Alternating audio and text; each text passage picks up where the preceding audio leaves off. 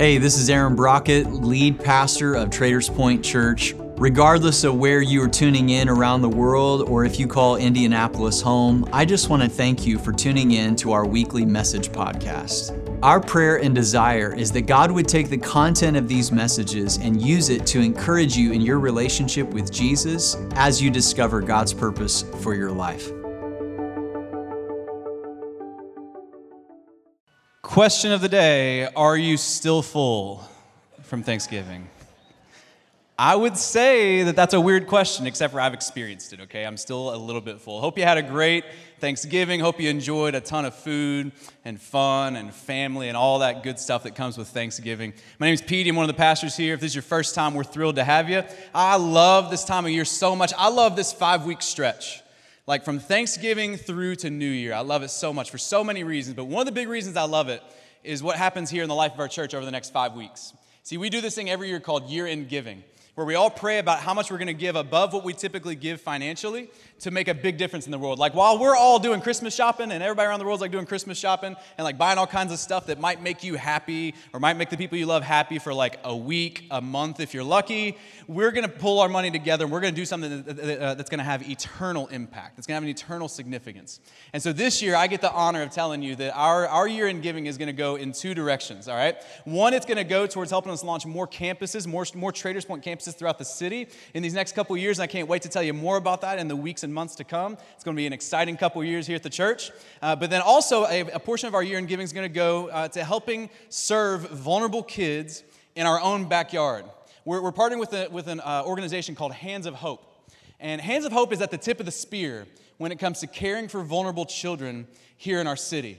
See, I don't know if you knew this or not, but within Indiana, we are actually we're in the middle of a foster care crisis in our city and in our state. Within Indiana, we've actually seen a 67% increase since 2012 in the number of kids that are going into the foster care system. 67%. That's so many kids that this time of year have nobody, have no family, have nowhere to turn. And we just know that as the church, we're called to do something about that and to serve vulnerable children. And so through your giving and through our partnership with Hands of Hope, it's going to do 2 things. It's going to enable Hands of Hope to start up more care communities all around the city at all kinds of churches so that our current foster families are really well cared for. But it's also going to enable them to do something called an online care portal. And this is so exciting because what this is going to do is this will enable families to communicate their most desperate physical needs before they reach the point of crisis and they would need to turn their kids over to the foster care system. That this is actually going to be something that can be preventative. It's going to keep kids from entering the foster care system altogether to begin with, which is a beautiful thing that we should celebrate. Absolutely. Cannot wait to see what God does with this. So man, just pray big and give big. You guys have always been such a generous church. I mean, this church is known for its generosity, so continue to give big. If you've never been a part of year-end giving, anything you give from now through the end of the year goes towards year-end giving, and you can just use the normal ways we always give, the wall boxes, our church app, or our website to give. So pray about how much you're going to give as a family, and let's go big this year, and let's make a big eternal difference in the lives of some kids, all right? Grab a Bible, get to Philippians chapter 4, all right? We're going to be in Philippians 4 today. If you don't have a Bible with you, that's all right. Google it on your phone, look at a Bible app or something. I don't have the TV screen with the slides for you, so if you don't have any of those things, just listen really close. But Philippians 4, we're going to get there in just a second, but we've been in this series called On Edge, where we're dealing with something that we should have dealt with a long time ago, truthfully. Like our society, and specifically within church culture, has been too silent on the issues of mental health and depression and anxiety.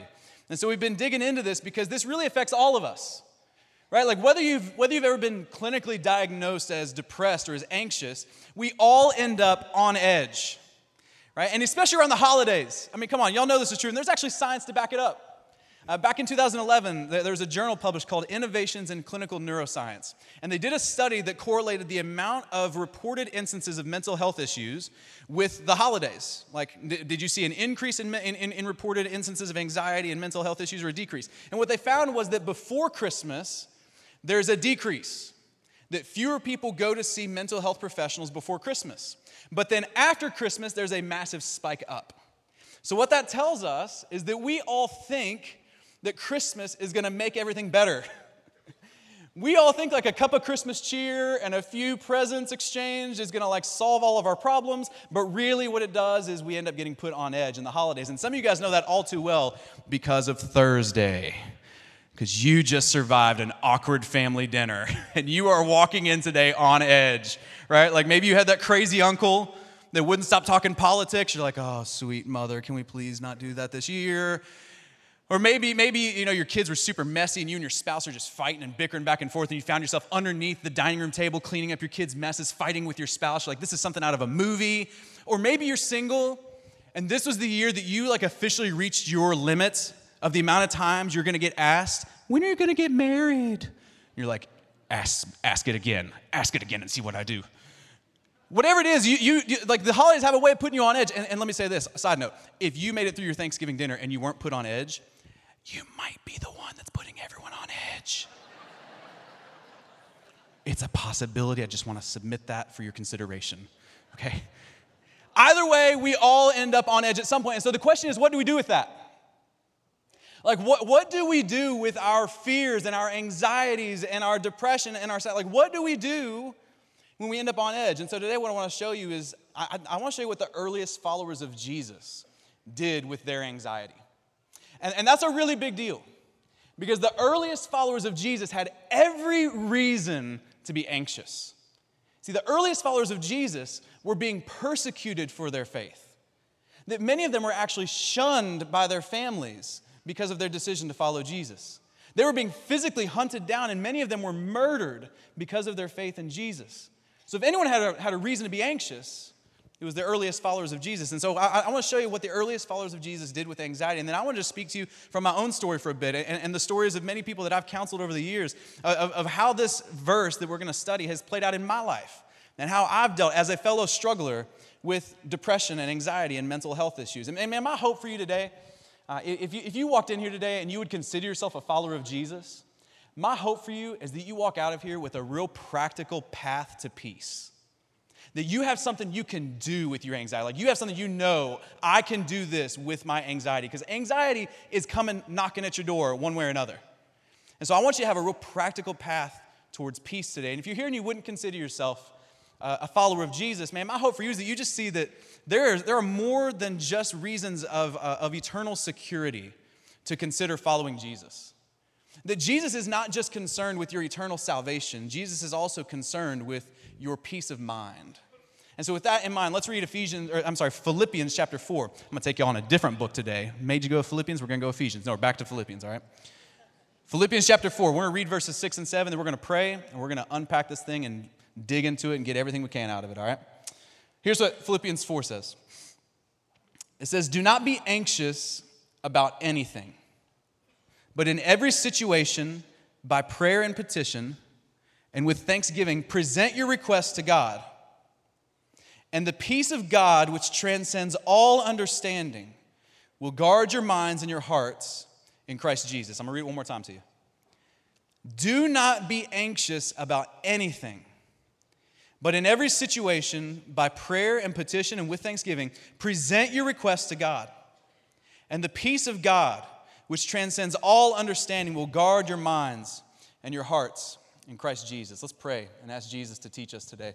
Lord, we love you, and we're trusting you today. We're trusting that what you said about your word is true, that it's not irrelevant and outdated, but that it's living and active, and that it's sharper than any double-edged sword, that it can pierce our minds and pierce our hearts, and it can change us from the inside out.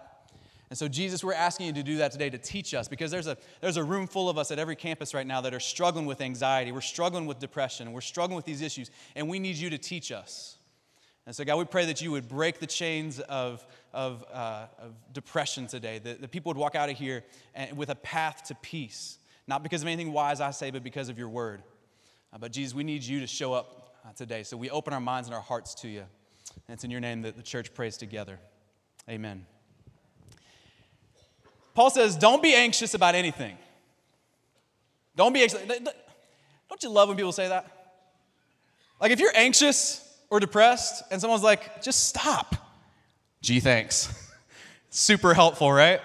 Like, Yeah, like I'm choosing to be Eeyore right now. Like that's what I want. Of all the Winnie the Pooh characters I could pick to be, I would choose Eeyore. No, come on. Everybody knows Tigger's the man. Everybody wants to be Tigger. But it's not as easy as flipping a switch and being Tigger, right? And truthfully, we've heard that message for so long. Like if you're anxious, just stop worrying. If you're depressed, just stop being so sad. Just lift your head up and think better thoughts. Just think about good stuff. Like we've heard that message over and over, and it's not super helpful, but that's not what Paul says. He says, don't be anxious about anything, and then he actually gives you a path. He gives you a path to follow, and he says, here's what you need to do. In every situation, you need to go to God first.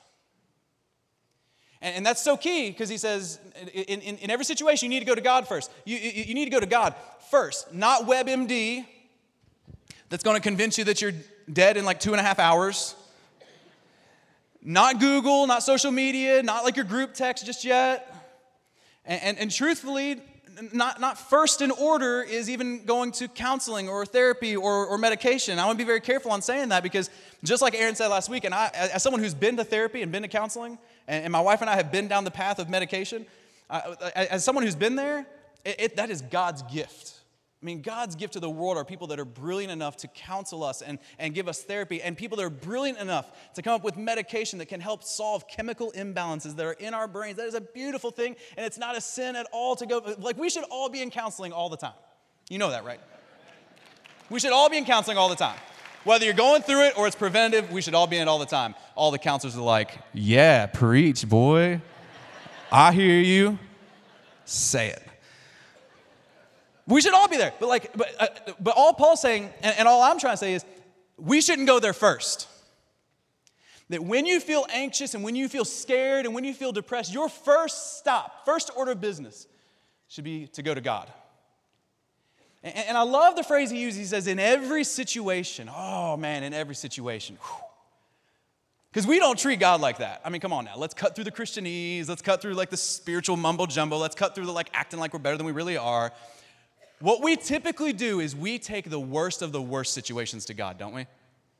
We take the situation to him that we've tried every other way to solve it, and nothing else is working. And so hike the ball, throw the Hail Mary pass to the end zone, hope that God catches it.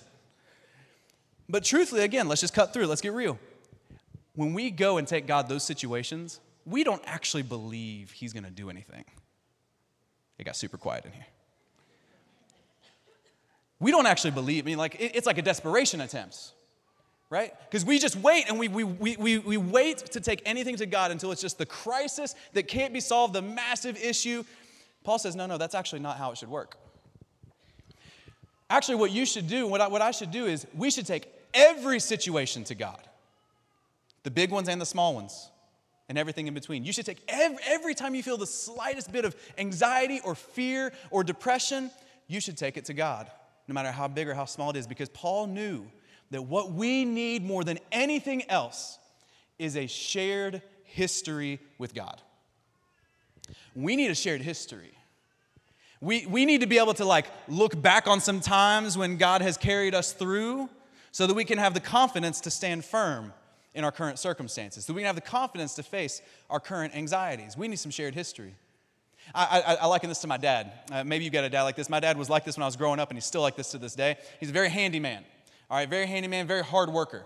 And so growing up, he hated to pay anyone, like a professional, to come and fix something at the house that he could fix on his own. Anybody else like this? Anybody else have a dad like this? Yeah. And so I just always saw him like with like strong work ethic, figuring stuff out and not paying professionals to do it. I've tried to apply the same principles in my adult life, and it is not working out. My wife doesn't even think it's attractive anymore when I try. She's like, babe, just stop. Gosh, just call the contractor. You're awful at this. But I'm trying, okay? I'm trying. My dad would, though, my dad never wanted to pay for someone else to come and do the work that he could do himself and that he could figure out on his own, except for when it came to cars. Cars were the one spot that my dad was like, out of my skill set, out of my range, above my pay grade, no way. What you need to do is you need to go to Tommy. All right. Now, Tommy was the mechanic that my dad went to when I was growing up all the time. Now, Tommy had no teeth, but Tommy could fix cars like a beast. He was a wizard as a mechanic. He was incredible. And so my dad he always went to Tommy. Any car issue, take it to Tommy. Anytime my car had an issue, no worries, take it to Tommy. Anytime my mom's car had an issue, take it to Tommy. He's got it. And you see, my dad had taken the cars to him for so long that they had a shared history. And so my dad knew he can probably fix it, and he's not going to give me a bad deal. He's not going to charge me too much. There was trust there, right? There was a shared history, and that's what Paul's saying you need to have with God. You need to take every situation, both big and small, to God and say, God, here it is. And because shared history develops trust. And oh man, you want to put your anxiety at ease? Trust. Oh, you want to put your fears at ease? Trust. Trust is the path. Because trust, like you know that, it's going to be okay. Like, even if it doesn't turn out like I think it's going to, it's going to be okay. See, like take that mechanic illustration and go the other route with it. How many of you, by show of hands at all of our campuses, have ever taken your car to a mechanic that you'd never been to before? You know how anxiety-inducing that is, right? You're going to take your car to the mechanic and say, hey, it's not working right, and you know what's going to happen. 4 hours later, that dude is calling you, and he is for sure going to rattle off a list of things that are broken with your car, none of which sound like car parts, right? Like the rotary binary snake tube is broken in half. The flux capacitor is leaking nuclear waste. It's going to cost $5,000 at least until I get in there and take this thing apart. I don't know, it could be $10,000, somewhere in the $5,000 to $10,000. You're like, wait a minute, what is happening? And you don't trust him. Like, even if you pay the money to that guy to get it fixed, you still don't leave feeling at peace because you got no shared history. See, because you need to take every situation, big and small, to God. Not just the big, you need to take the big and the small ones and say, God, what do I do with this anxiety? What do I do with it? And what I've found in my own life and in many of the lives of people that I've ministered to over the years is that when you take your anxiety to God and you let God speak into it first, you start to understand why Isaiah, the Old Testament prophet, called God a wonderful counselor. Because that's what he is. Oh, he's a wonderful counselor. Oh man, he'll help you understand reality. And you understand that's the most important question to answer here. Like when you take your anxiety and your fear and your depression to God, you need to have God help you understand the answer to this all-important question, which is, God, why am I feeling this way? That's the question you need to get to the bottom of. When you've got an anxiety coming your way, a depression coming your way, a fear coming, why am I feeling this, God? M. Scott Peck, a famous American psychiatrist, he had this quote that I thought was fascinating. He said, mental health is the constant pursuit of reality, the relentless commitment to reality at all costs. Like you're going to dedicate yourself to figuring out what's really going on in my life, what's really happening. Because when you know what's really going on, when you know why you feel the way you feel, you can start to actually find answers. You actually start to do something about it, and it provides a path to peace. And so what I want to do with the rest of our time is just to walk you through what happens when you take your anxiety to God. And what I found in my own life personally happens when you take your anxiety to God. Because typically there's one of three things that God has pointed out to me in my life and in the lives of many people that I've worked with. That when you feel anxious or when you feel afraid, there's three buckets usually. That's the root cause of your anxiety and your fear. See, sometimes when you take it to God and you ask him, why do you feel this way? What you end up realizing with his help is that you are actually being convinced of some lies. That you're feeling anxious because you're buying into and you have bought hook, line, and sinker a lie. And the devil himself, our enemy, is a liar. That's like his profession. Jesus would say in John 8:44, says that the devil is a liar. When he lies, it is consistent with his character. I don't know if there's a more condemning accusation. When you lie, it's consistent with your character. That's the devil. He says he's the father of lies. That's what he does. And many of us are feeling anxious and depressed and afraid on a regular basis because we have bought some lies. There are some lies that the enemy has fed us, like your past defines you. Your past defines you. And not just that, your past disqualifies you. That you'll never make a difference now. You can never be used by God again. Your future is ruined because of your past. That's a lie, and it feeds our anxiety. Many of us have been fed this terrible, terrible lie that the way you feel right now is the way you're always going to feel. Oh man, if there's one lie that the enemy would just love to convince you of, and stir up all kinds of fear and anxiety, it's that you'll feel this way forever. It's never going away. I mean, some of us right now are being convinced of the lie that the worst possible scenario for your future is going to happen. I mean, how many of us sit around at night and our mind wanders to the worst possible thing happening to you or your family or your kids? And we just get paralyzed by this fear of the unknown in the future. And the enemy just convinces you that your future is dark, it's not bright, that your best days are behind you, that you're headed for heartache and hurt. There are some lies in there. There's little lies in there that you've been convinced of. And so when you take your anxiety to God and he points out a lie that you're being convinced of, the only thing that you can do and the thing you should do in response is to reject it. You should reject the lie. You should put it in its place. And see, what I find so fascinating about this is that when it comes to our relationship with God, what happens mostly is that we typically, as followers of Jesus, we talk to God, but we listen to our lies. We talk to God like crazy about our issues. God, why do I feel this way? Oh, God, please take it away. God, I wish I didn't think these crazy thoughts. God, please help me not feel so sad. God, help me to not be so anxious. God, please take it away. We talk to God about it. But then in the quiet moments, we actually listen to the lie. We let the lie tell us how we should feel. We let the lie tell us what's reality. We let the lie guide us and determine our steps. And you see, if you want to reject the lies of the enemy, you need to flip those. See, instead of talking to God and listening to your lies, you need to listen to God and talk to your lies. You need to listen to God. I mean, you can talk to him. You can talk to him for sure, but you should probably do more listening. We would be well served to sit down with our Bibles and just let God tell us what truth is, and just listen to him a little bit and say, God, what do you think about my situation? We should listen to God more, and then I'm telling you, we should talk to our lies, even if it makes you look like a crazy person. I'm talking you should talk out loud to your lies. And if you're worried about how you're going to look to the car next to you or the person in the grocery store, just throw in some headphones. It'll look like you're on a phone call. You're just pushing your grocery cart, doing your thing. Man, that person's having a really intense conversation. You're right, I'm talking to the devil right now.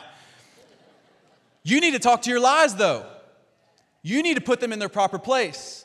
When you have the lie whispered in your ear that your past defines you and your past disqualifies you, you need to, in your car before you get out and go to work every morning, say out loud, no, I am forgiven, I am loved, I am redeemed, I am not my past. God has a future for me, He has a purpose for me. There's no longer any condemnation for those who are in Christ Jesus. No, that's a lie.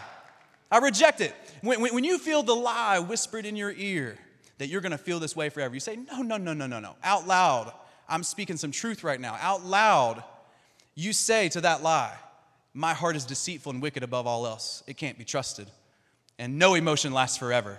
And the Holy Spirit is alive and active in me, which means I'm being grown. I'm being changed. There is nothing about me that will stay the same forever. God He's doing a work inside of me, and He's not going to quit until it's done. I mean, you keep talking that lie. You become a preacher in your car. Tell the lie. What's up? Put it in its place. When you feel the lie that the worst of the worst is going to happen to you, you need to speak out loud. No, I actually serve a God who calls Himself a good Father. And it's a good Father who loves to give good gifts for His children. And that doesn't mean that everything's going to turn out perfect, but it does mean that He's going to be with me always, and does mean He has a plan to prosper me, to give me a hope, to give me a future, that God has good things in store for me, that I can trust Him. I can look to the future with great anticipation, not dread. See, and I'm telling you, when you get convinced of some lies and you start rejecting them, I had to straighten that up because that was bothering me. Some stuff just gets at me, man.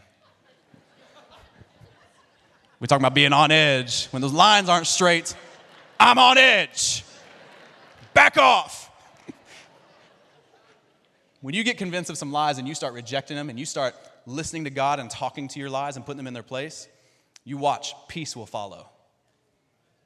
I'm not saying it's going to solve everything, but watch peace that transcends understanding, that you can't even truly explain. Watch peace follow. But see, so there's some times when it's not that. And I want to say this next one very carefully. Because sometimes when I've taken, and I say this as someone who I've had personal experience. I'm not saying this about something I have not experienced. So I want you to say it's from me first and foremost. But this next one has been abused and misapplied oftentimes. And so I want to be careful with it. But oftentimes when you take your anxiety and your fears to God, you say, God, why do I feel this way? It's not that you're being convinced of a lie. It's actually that you're being convicted of some truth. I don't like that one either. I won't put it like that. Deal with it. I want to be very careful on this one, though, because I'm telling you, so many of us for so long have heard the message that you're anxious and depressed because there's sin in your life. And that was actually, for many of us, a lie that we were being convinced of. And that wasn't true. But just because it's been misused or misapplied and abused doesn't mean that we should dismiss it entirely. Because what I've found is that sometimes when sin in our life goes unchecked and we're unrepentant and we do not address it, we do not confess it, it actually can have a physical effect on our bodies. In Psalm chapter 38, King David, the most prominent character in the Old Testament, he actually speaks to this when he talks about his sin. He says this, I find this fascinating. He says, your arrows, God, have struck deep, and your blows are crushing me. Because of your anger, my whole body is sick. And here it is, my health is broken because of my sins. My guilt overwhelms me. It is a burden too heavy to bear. Have you ever felt that before? My wounds fester and stink because of my foolish sins. I'm bent over and racked with pain. All day long I walk around filled with grief. A raging fever burns within me. My health is broken. I am exhausted and completely crushed, and my groans come from an anguished heart. David had some sin in his life, some things he was being convicted of that needed to change, and it was causing him to have such remorse and it was like a physical reaction. He was anxious. He was overwhelmed with it. I mean, so many times when I'm meeting with people, I'll sit there and listen to this person who looks like they got their life all together, and then I'll hear them talk, and they're like, "Man, I'm just so miserable. And I know it all looks like it's put together, but I'm anxious. I have no peace. I'm miserable. I hate my life. I hate my job. It's all going back. I don't have any peace. I hate the way I feel." Only to find out a little bit deeper in the conversation that they're neck deep in a porn addiction that spanned multiple decades. And it's like, man, yeah, you're not going to feel right. You keep walking through the mud like that and living so far from the life that God wants for you, it's going to hurt. You keep hopping on the gossip train and talking about your coworkers and your friends and your family in a disparaging way, you're going to feel anxious. You keep cutting corners at work and cheating to get ahead, maybe cheating people out of some money or some promotions. Yeah, you're not going to feel right when you lay your head on your pillow, because God's trying to convict you of some things that need to change in your life. And so when we take our anxiety to God and He gently reveals this to us, the only thing that we have to do, and I know this is a word that a lot of people don't like, but I actually find it to be a beautiful word now, but the thing we need to do is we need to repent. We need to look at that sin in our life, and we need to express our remorse to God, and then we need to do everything we can to walk away from it. That's what the word repent means. This word has gotten such a bad rap in our culture because of so many churches that have misused it. It's so associated with hatred of people. The word repent means to turn and walk away. Turn and go in a different direction. God convicts you that something needs to change in your life, and then you do everything you can to walk away from it. Everything you can to build the boundaries in your life so that you never go back. You take your sin and you drag it out into the light, kicking and screaming, and you confess it to a trusted brother or sister. And let me tell you, this is why I say repent is such a beautiful word. Because when you do that, when you walk away from the sin in your life that you're being convicted of and you repent of it and you do everything you can to kill it, you confess it, you will experience freedom like you have never experienced before. You will experience joy and hope and peace and life. You'll have a pep in your step. Man, you'll come into worship like raising both hands, trying to raise your feet to worship. It's going to get crazy in here because the weight will be lifted off of you because you're starting to walk in the ways of the Lord. And that's what happens when God tells you, hey, I want something to change, and you react to it. That's why it's a beautiful thing. It's a beautiful thing. It's the grace of God at work in your life. God loves you too much to let you stay here. You see, sometimes there's still one more. Because sometimes it's not a lie that we're being convinced of. It's not a truth we're being convicted of. Sometimes when we feel anxious and depressed, and this next one's so hard, it's not a fun one to talk about.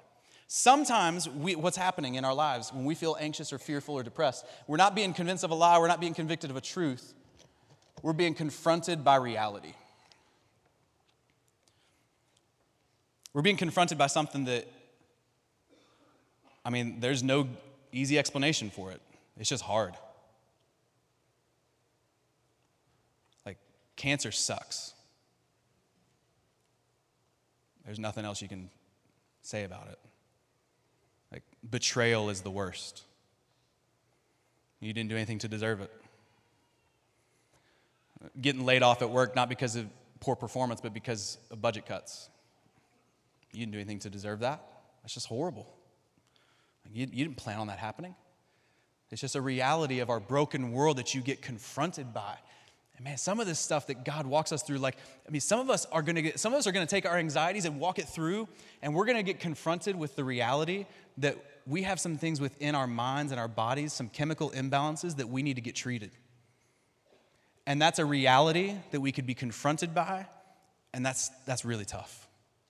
That hurts. It's just part of the fragile nature of our bodies.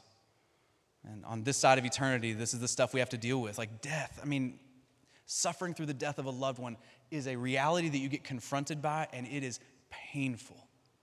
Painful. You see, when you've gone through stuff like this, you understand why King Solomon would write this in Ecclesiastes 3. He says there's a time for everything, and he pairs all these good things that happen in life with all these bad things that happen in life. Right? Ecclesiastes 3, he says this. He says, for everything there's a season, a time for every activity under heaven, a time to be born and a time to die, a time to plant, which is hard work and difficult, and a time to harvest, which is awesome, a time to kill, a time to heal, a time to tear down and to build up, to cry, to laugh, to grieve, to dance, to scatter stones and gather stones, a time to embrace and a time to quit searching, a time to keep, to throw away, to tear, to mend, to be quiet, to speak, to love, to hate, a time for war, a time for peace. Like, there are just some things in life that are so awesome and they're so joy-filled and they're incredible that nothing could get you down in those moments because it's incredible. Life is awesome. And then there's some things in life that are just very, very difficult. And it's just a reality you get confronted by. And there's nothing you can do to change it. But that's why in those moments, the thing that you can do and the thing that is helpful that leads to peace is to remember the promises of God. See, some of you all right now are going through some really, really difficult circumstances. Some of you right now are quite frankly just exhausted because of the life that you've had to walk through over this past season. And in the back of your mind, you've got this question, this fear, this anxiety of will I ever recover from this? Or will I always be this exhausted? Will I always be this hurt? Will I always be this sad?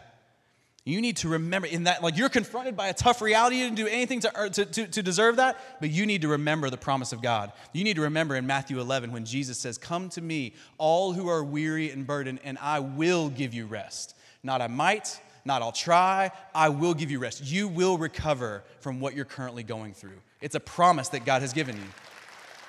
He's given you that, and you've got to remember it. Like some of you right now are facing some sickness in your family or personally, some death, some loss, some grief.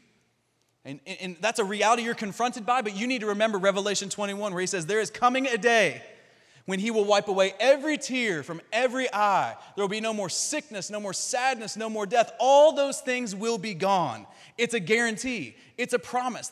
What we're living through right now will not last forever. See, some of you right now are in the middle of circumstances that like you can't logically solve on your own how it's going to work out. And you're looking to your future right now and you're super worried. You're worried about like how the money's going to work out. You're worried about how the whole family thing's going to work out. You're worried about your career and you don't know what's going to happen. And in Romans 8, you need to remember that God has promised us that he will work all things together for the good of those who love him. That if you love him, he's going to take your circumstances and he's going to work them together for your good. You can look to the future with confidence. That's a tough reality to be confronted with. But you can remember that when life hits you like a ton of bricks, God says, I love you. And I know this hurts, but I've been through a ton of hurt myself, God would say. I've lost a child before. I've watched children that I love walk away from me. I've endured all kinds of hardship. And I promise you right now, I promise you, I will never leave you. I will never forsake you. I will be with you to the end. And you need to remember that when life confronts you. And see, this is the path. This is a path to peace right here. You take your anxiety, your fear, your depression, you say, God, help me, wonderful counselor, help me understand why I'm feeling this way. And he either says, hey, you're being convinced of some lies that you need to reject, or you're being convicted of some truth, some sin in your life that you need to repent of, or you're being confronted with a reality that I'm going to walk with you and need to remember my promises to you. And see, this is the path to peace. And it's not the path to peace because it's like, Petey's brilliant brainchild has solved peace. All who want peace come to Petey. No. It's because this is just hope. You know that, right? Like, that's the word we're talking about, is hope. Like, there's hope if you'll walk away from your sin. God can lead you out of that. There's hope when you remember God's promises. He is not done. He is very much so at work, and he wins in the end. And there is hope when you reject the lies of the enemy and you live in his truth. There is hope. And man, hope is the word. Because so much of our mental health issues are a result of hopelessness. When you're anxious, when you're fearful, when you're afraid, it's because you don't have hope. And that's why I just believe, man, I believe so confidently that right now the church is poised to shine like never before. You know that 1 in 5 Americans say that they struggle with mental health issues like depression and anxiety. And so just let me do the math for you. That's 65 million. There's 65 million people in our country that are looking for peace, that are looking for hope, and they don't know where to turn. And that's what gives me so much confidence that God has the church positioned for such a time as this. Because you want to know who's got the market cornered on hope? The church. When Jesus walked out of a grave, a dead man came back to life. The worst circumstances, it was over. He said, no, it's not over. Trust me, there's hope. Hope on that day received a name, the name of Jesus. And we've got the market cornered on it. We can share it with the world. We get to shine bright right now. I'm telling you, that's why I'm not afraid of depression anymore. I'm not afraid of anxiety. I have seen God do too much, and I believe he still has work to do. I believe there's still work to be done. Can you imagine 65 million people coming to know Jesus? All because the church stood up and said, yep, we struggle too, and we've found peace. We've found hope. And the path to peace, the path to hope runs through Jesus. Come and follow with us. Come and see with us. That's what I'm telling you right now. No matter what campus you're at, if you struggle with mental health issues, we need to flip the script on this thing. I mean, for too long, when you find out that someone struggles with depression or anxiety, it's like, oh, poor them. Oh, what a victim. You know what? I'm kind of done with the victim mentality. Because I actually think that I'm poised and positioned for impact. I think I'm poised and positioned because of my misery to do great ministry.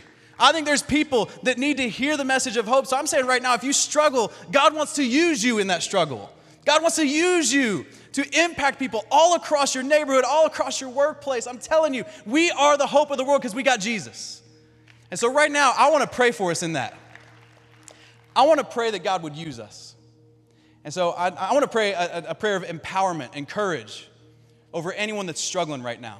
And so I want, at all of our campuses, all of our heads bowed, eyes closed. And if you struggle with anxiety, depression, any sort of mental health issue, I just want you real quietly in your lap, just kind of open your hands up like you're about to receive something. I just want to pray that God gives you the courage and the strength to take this mess that you feel like you're in and to let him use it to be your message to the world that needs it. Jesus, we love you. Oh, and we're so grateful for you. Jesus, if you never did another thing for us, we would have all we need in you. But we know that you want more for us.